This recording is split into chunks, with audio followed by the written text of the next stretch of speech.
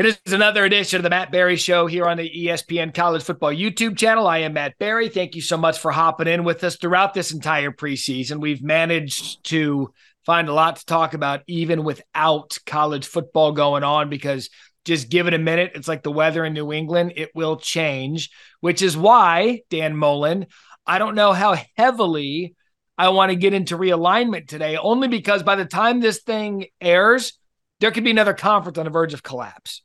Absolutely. Well, it's college football season year round now. That's what it is, right? So it seems to never end. We have in season, then we have the postseason changes and transfer portal, then we have recruiting window, then spring ball, and usually summers. We talked about this before. Is like the negative time where it's like something bad happened to this program or something bad. But this summer now has just been mayhem. And who knows? There might be a brand new conference by the time this show airs or the season starts. Oh, without question. With everything that's gone on over the last week, with the Pac-12 on life support, in the matter of hours, to now a new Big 12, a new Big 10, and everything going on in between. But the only way that I want to get into realignment today, Coach, is relative to on the field this year.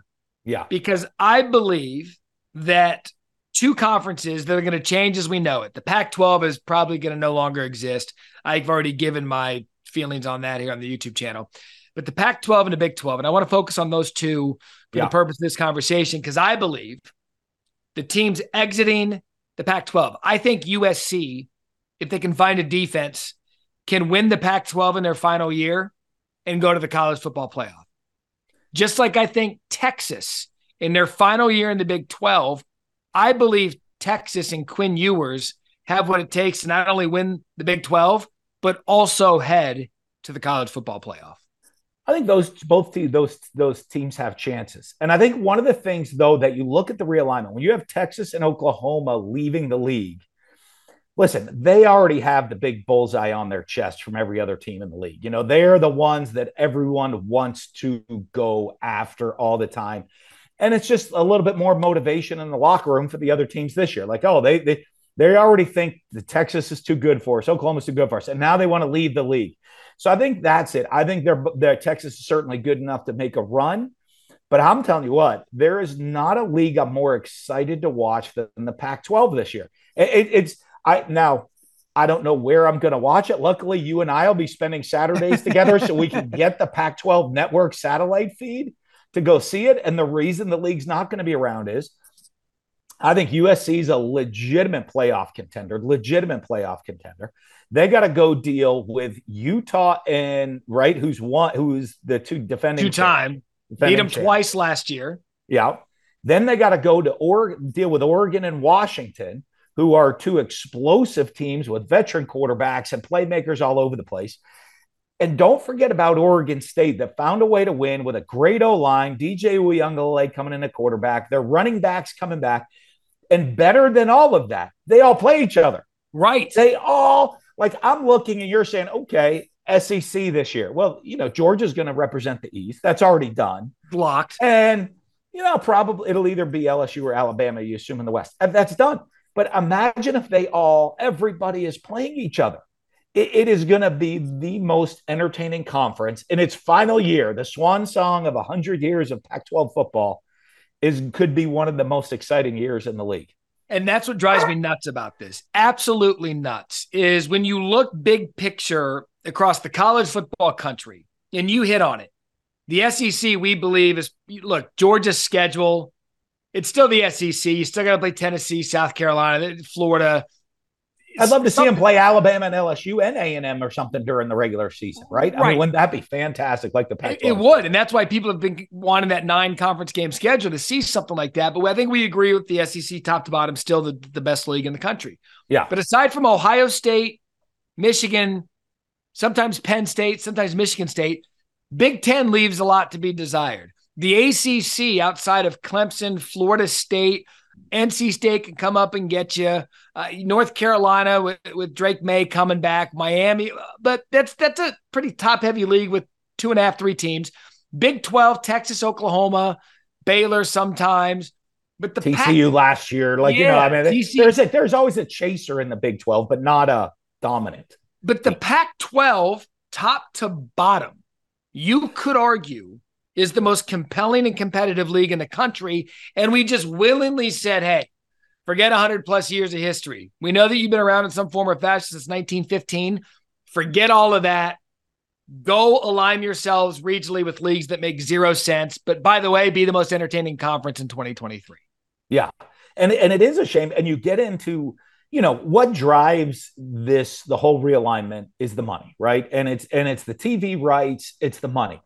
And don't think it is just, hey, the athletic department or these people want it. It is the president of the university that's sitting there and saying, if I move over to this league, I essentially just got a massive donor giving money to the school because the TV money is going to go above and beyond the athletic department budgets. Yep. And guess where that surplus goes? And guess what the presidents, when they sign that deal, is say, hey, athletic department, you get this much of the cut, but the university gets the rest.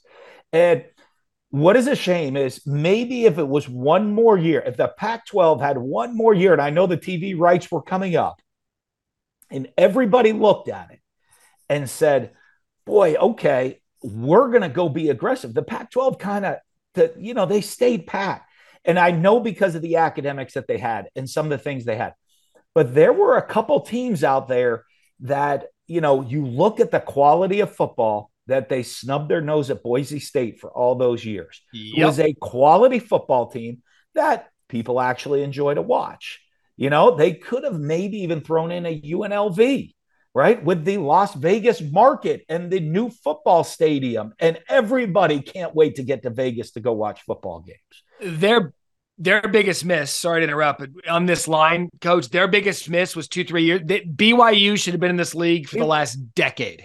I mean, BYU is the other big one. And all of a sudden, you own the West Coast. You maybe get some negotiating rights, and your TV rights were coming up in a year where you're the hottest thing in the country.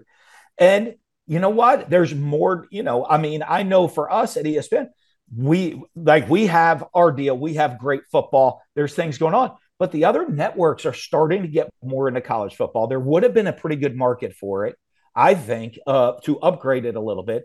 And I think it would have been a great change, and I would have loved to seen somebody. I wish college football, I'm getting in some trouble for this one, would put the pressure, and it comes with one statement. You have to be in a conference to make the playoffs. At that statement, Notre Dame has a choice, right? They can go to the ACC. They could have gone to the Pac-12 because they play a bunch of those teams. The Pac-12 would have taken them with open arms. And all of a sudden, they are saving a conference, Notre Dame does, instead of being able to kind of say, hey, we're doing our own thing because we get every access, whether or not we join your conference or not. The second they say you have to be in a conference to make the playoff, you force Notre Dame's hand and say, go ahead, pick where you want to join. And that would have really, I think, kept a lot of these conferences in college football alive, because I don't know if Notre Dame would have gone to the Big Ten. I don't think they would have. You don't, because regionally, now let's stop pretending regionality, if that's even a word, still makes sense. Because if you're talking about regionally, Notre Dame to the Big Ten is a home run. Yeah, it would be. And you're also talking about regionally, back to the Pac-12, I'd have added San Diego State.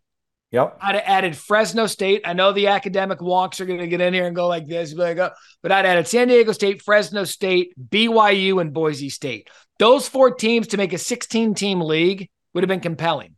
And that's a great league. If you could have stuck, if Notre Dame's hands would have been forced, I think they would have had to go Pac-12. They would have gone Pac-12 or ACC. They might have gone, looking at the money.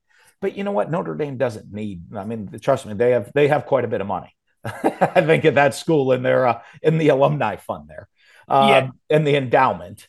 But what is it like?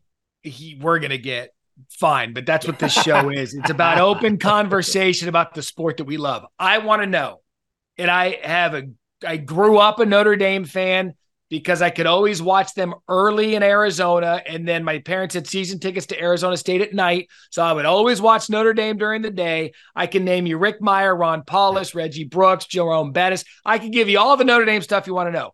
But why? Why does Notre Dame continuously get to play by their own rules, their own TV contracts, their own TV network, while the rest of college football is cratering in around them? Yet Notre Dame, who's been to the college football playoff, hasn't had much success in the college football playoff, but they've been.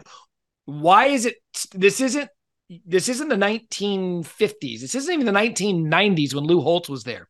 What is it about Notre Dame that they continue to just stand on an island and let everything around them crater?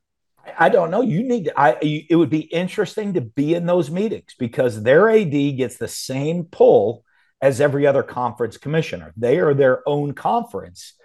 And nobody, I don't know whether it's a legal battle or what it is. And I think the fact they've gotten in the playoff gives them some right because you're looking, okay, Florida, Tennessee, Texas, USC, Penn State. What are all these, Miami? What are all these powerhouse names have in common? None have made it to the college football playoff yet. None have ever played in a college football playoff game. These are all teams that have won a national title. Okay. I think all of them, maybe with the exception of Penn State, since the last time Notre Dame's won a championship, but none of them have made the playoff yet, and all these powerhouses. I think it's the commissioner saying, hey, we're done. This playoff is going to be a conference champion and then some conference at large bids playoff. It's a conference playoff. And I don't know. They haven't been able to get to it. I think if you do that, you have to find, it's going to force some hands, but you start with finding room for the Army or the UConn. Someone's got to suck it up and take those teams that don't have a current affiliation. But you do get them into leagues, and all of a sudden at that point, Notre Dame's on an island by itself and says you no longer have access. And at that point, they have to join. Yeah, and I never even thought of it that way because I think where we all agree this is headed, a 60-team, 64-team super league that would probably eventually break off from the NCAA And do its own thing. And they do their own thing. They crown their own champion. And then what's left of the schools that are still in the NCAA that aren't a part of that 60 to 64 team thing, they compete in their own schedule and have their own championship, which, by the way, I think could be compelling. But at the end of the day, what's not compelling is looking at a map that makes zero sense with where these teams are regionally located. Right. That's our realignment bit. That's our realignment bit for the day. I said that we weren't going to get into it, but it actually ended up being a very compelling conversation with the Notre Dame aspect of it. What I do want to get into is everything in college football, coach, is new. We see it year in and year out. We've got new players, new coaches, new conferences. I want to start with the new coaches this year because there are three to me that stand out as home run hires, part one.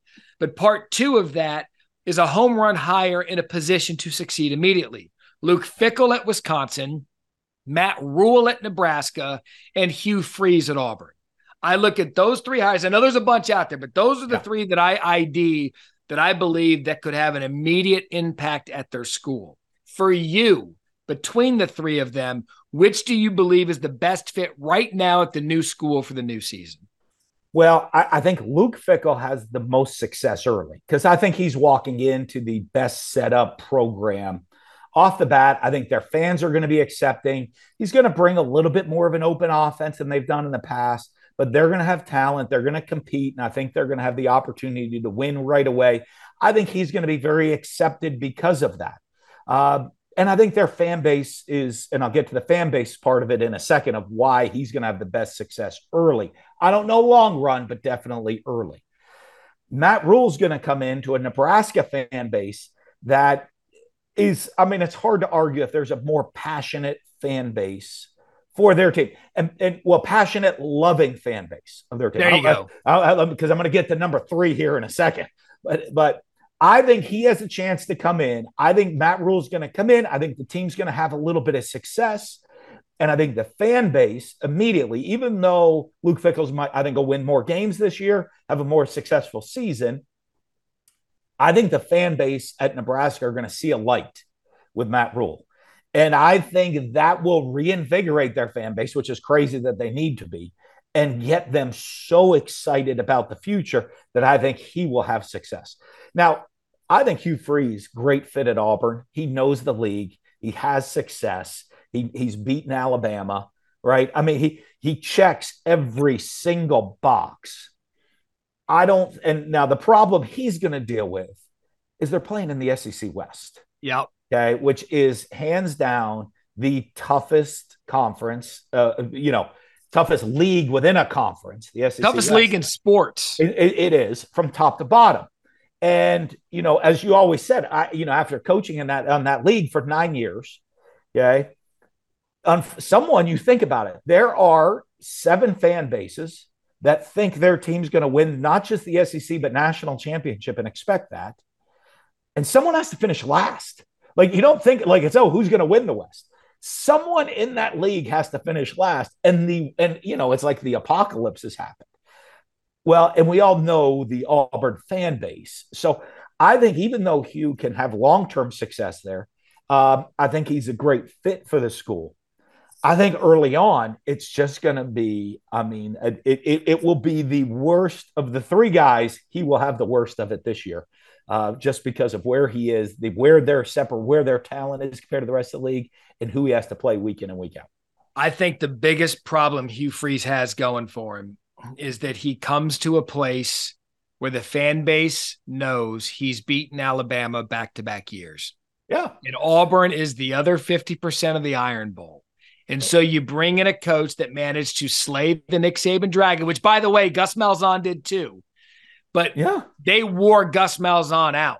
Brian Harsin never got a chance. And so now Hugh comes in, and I hope Auburn fans understand how good of a hire this is, and they just let it bake.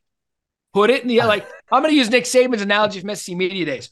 Let Hugh put this Auburn cake into the oven and let it bake. It's not going to be a microwave and have instant success year one.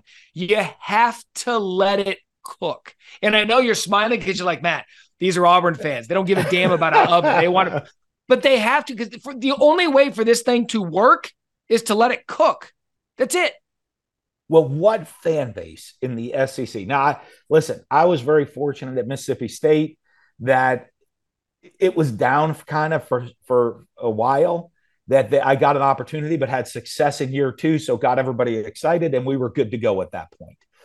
But there are not a lot of fan bases within that league that are going to let things sit and bake. Now, the ones that did, Mississippi State, while I was there, had a lot of success. Look at Mark Stoops right now. There you go. That's Kentucky. A good one. Yep. I mean, normally after year 4, Mark Stoops would have been fired.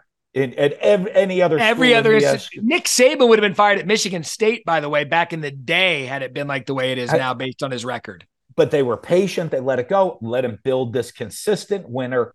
And now you expect Kentucky to be a solid team year in and year out.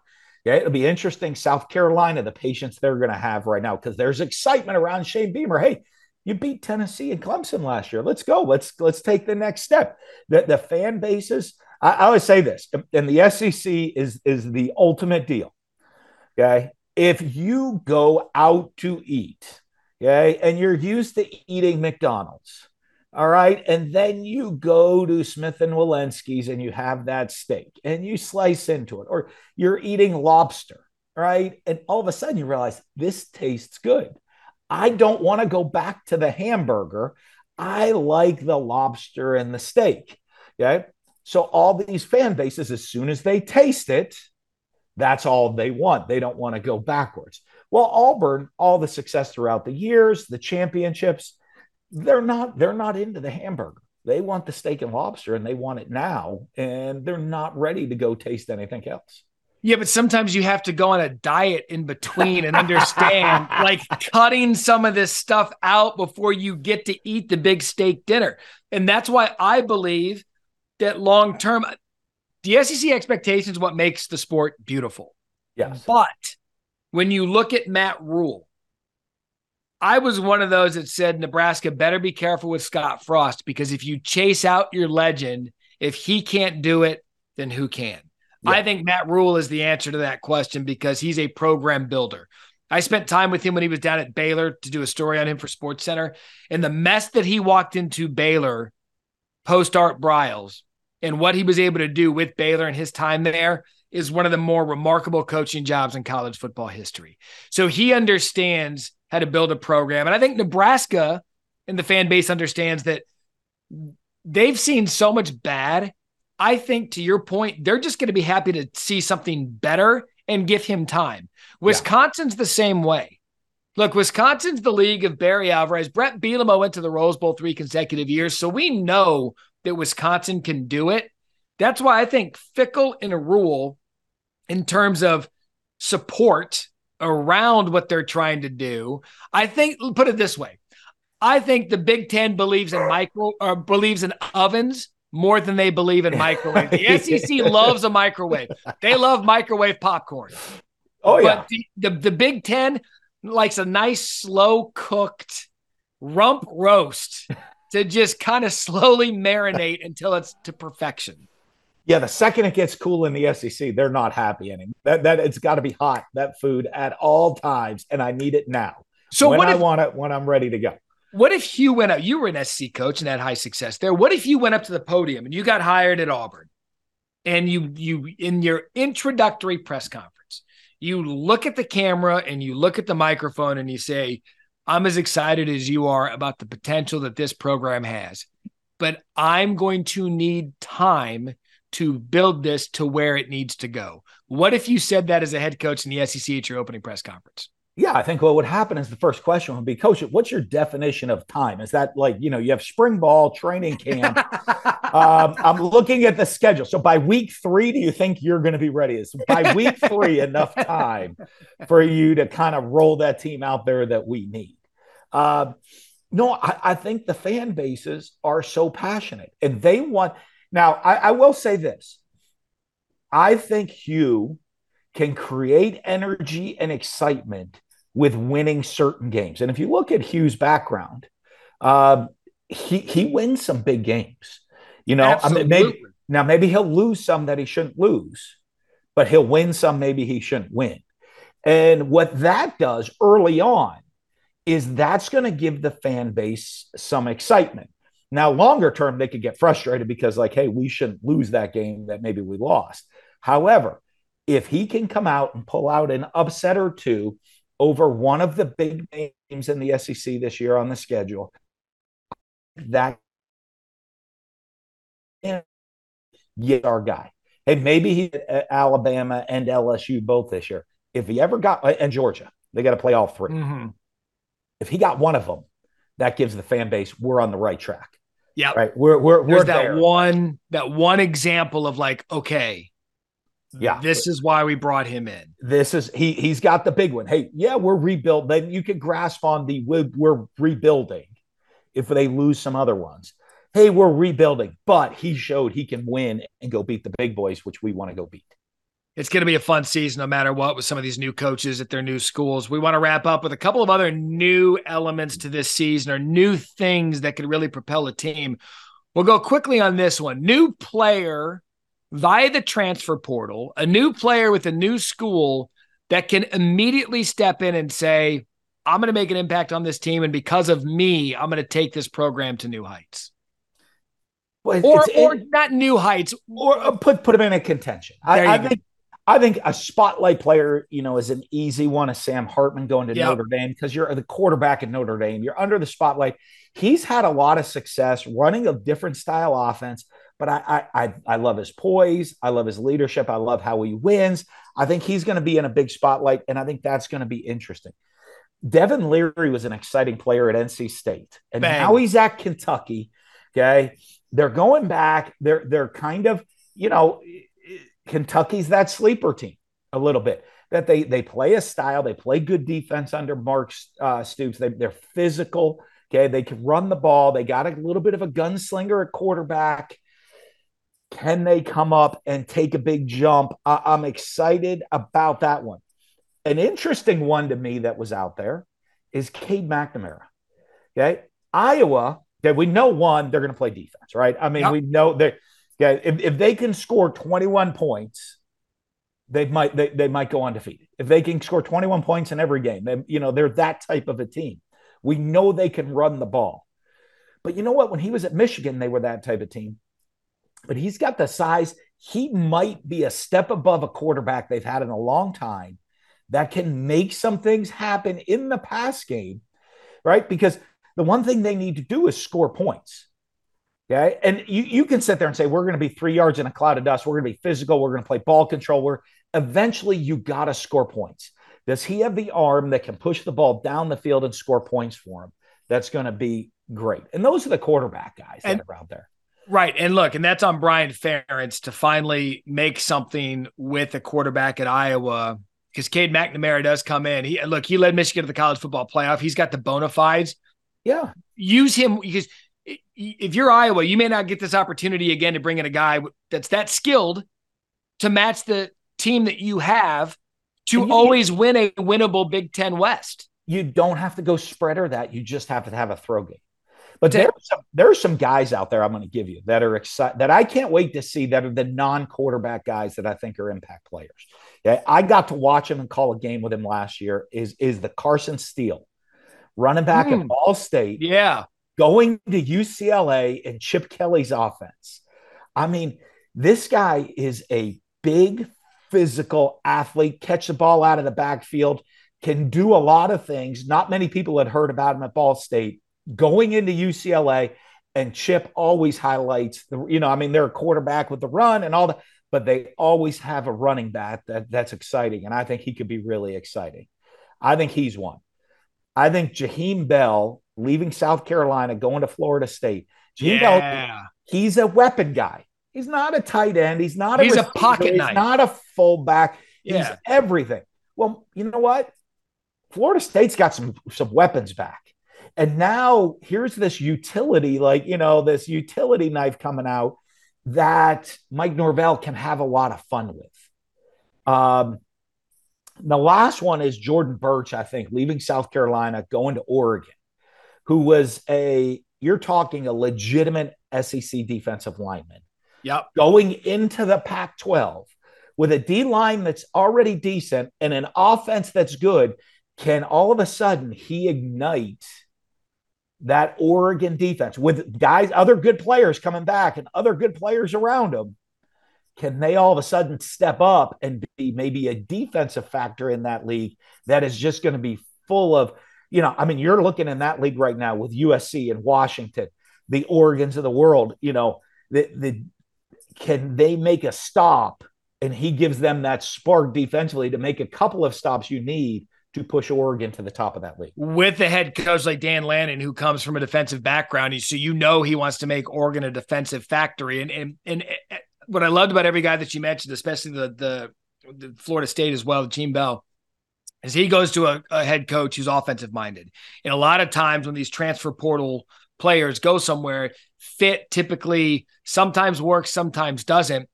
Now you're looking at two teams who've proved to be contenders, who could be a factor this year, getting two pieces to maybe complement the puzzle they'll need to win a conference championship. And I want to go back to Devin Leary here as we wrap up in the Matt Barrie Show. Devin Leary, to me, makes Kentucky the one team you just don't want to have to play if you have something on the line. If you're playing for something at the end of your season and he stays healthy and Kentucky's playing good football and the offensive line's a little more experienced than what we saw last year with Will Levis, Devin Leary, to me, is the guy that's like, God, we got to play Kentucky. You just don't want to mess with them. They're going to be that team that ruins a lot of things for a lot of people this year. Absolutely, because he has that gunslinger mentality. Know they're going to be physical and play defense. And all of a sudden, you're going to look out there and say, if he gets hot, he can go make an end of a game in a fourth quarter. He puts two drives together, making things happen out there on the field that you didn't expect to happen.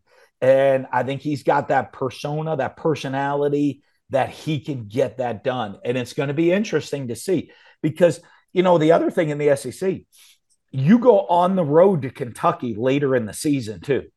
It's most SEC schools, I coached at Florida. If you're playing and the temperature hits below 60, you need heat. They want heaters on the sideline, right? You go up to Kentucky in late October or November and play a night game up there, it's going to be freezing cold, like cold compared to regular SEC country. And I think he's going to bring it with that mentality, that gunslinger mentality.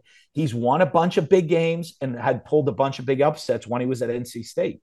And so I think he's not going to be nervous about going to play at Georgia or going to play some of these big teams. He's going to sit there and say, I got a little chip on my shoulder to win this game. God, it is going to be so much fun. I'm so glad we actually got to talk about actual football instead of this realignment and all this other garbage. But there are players across the country, new school, new fit, but can have an immediate impact, which is why that's the good in the transfer portal when a lot of times you hear the bad in the transfer portal. That'll do it for this week's edition of the Matt Barrie Show. In the coming weeks, Mullen and I will have a couple of announcements to make about our upcoming season, but we are inching closer. I believe I have it at 3.5 weeks until that first kickoff. And I can't wait for it. Coach, good stuff as always. Look forward to talking to you again soon.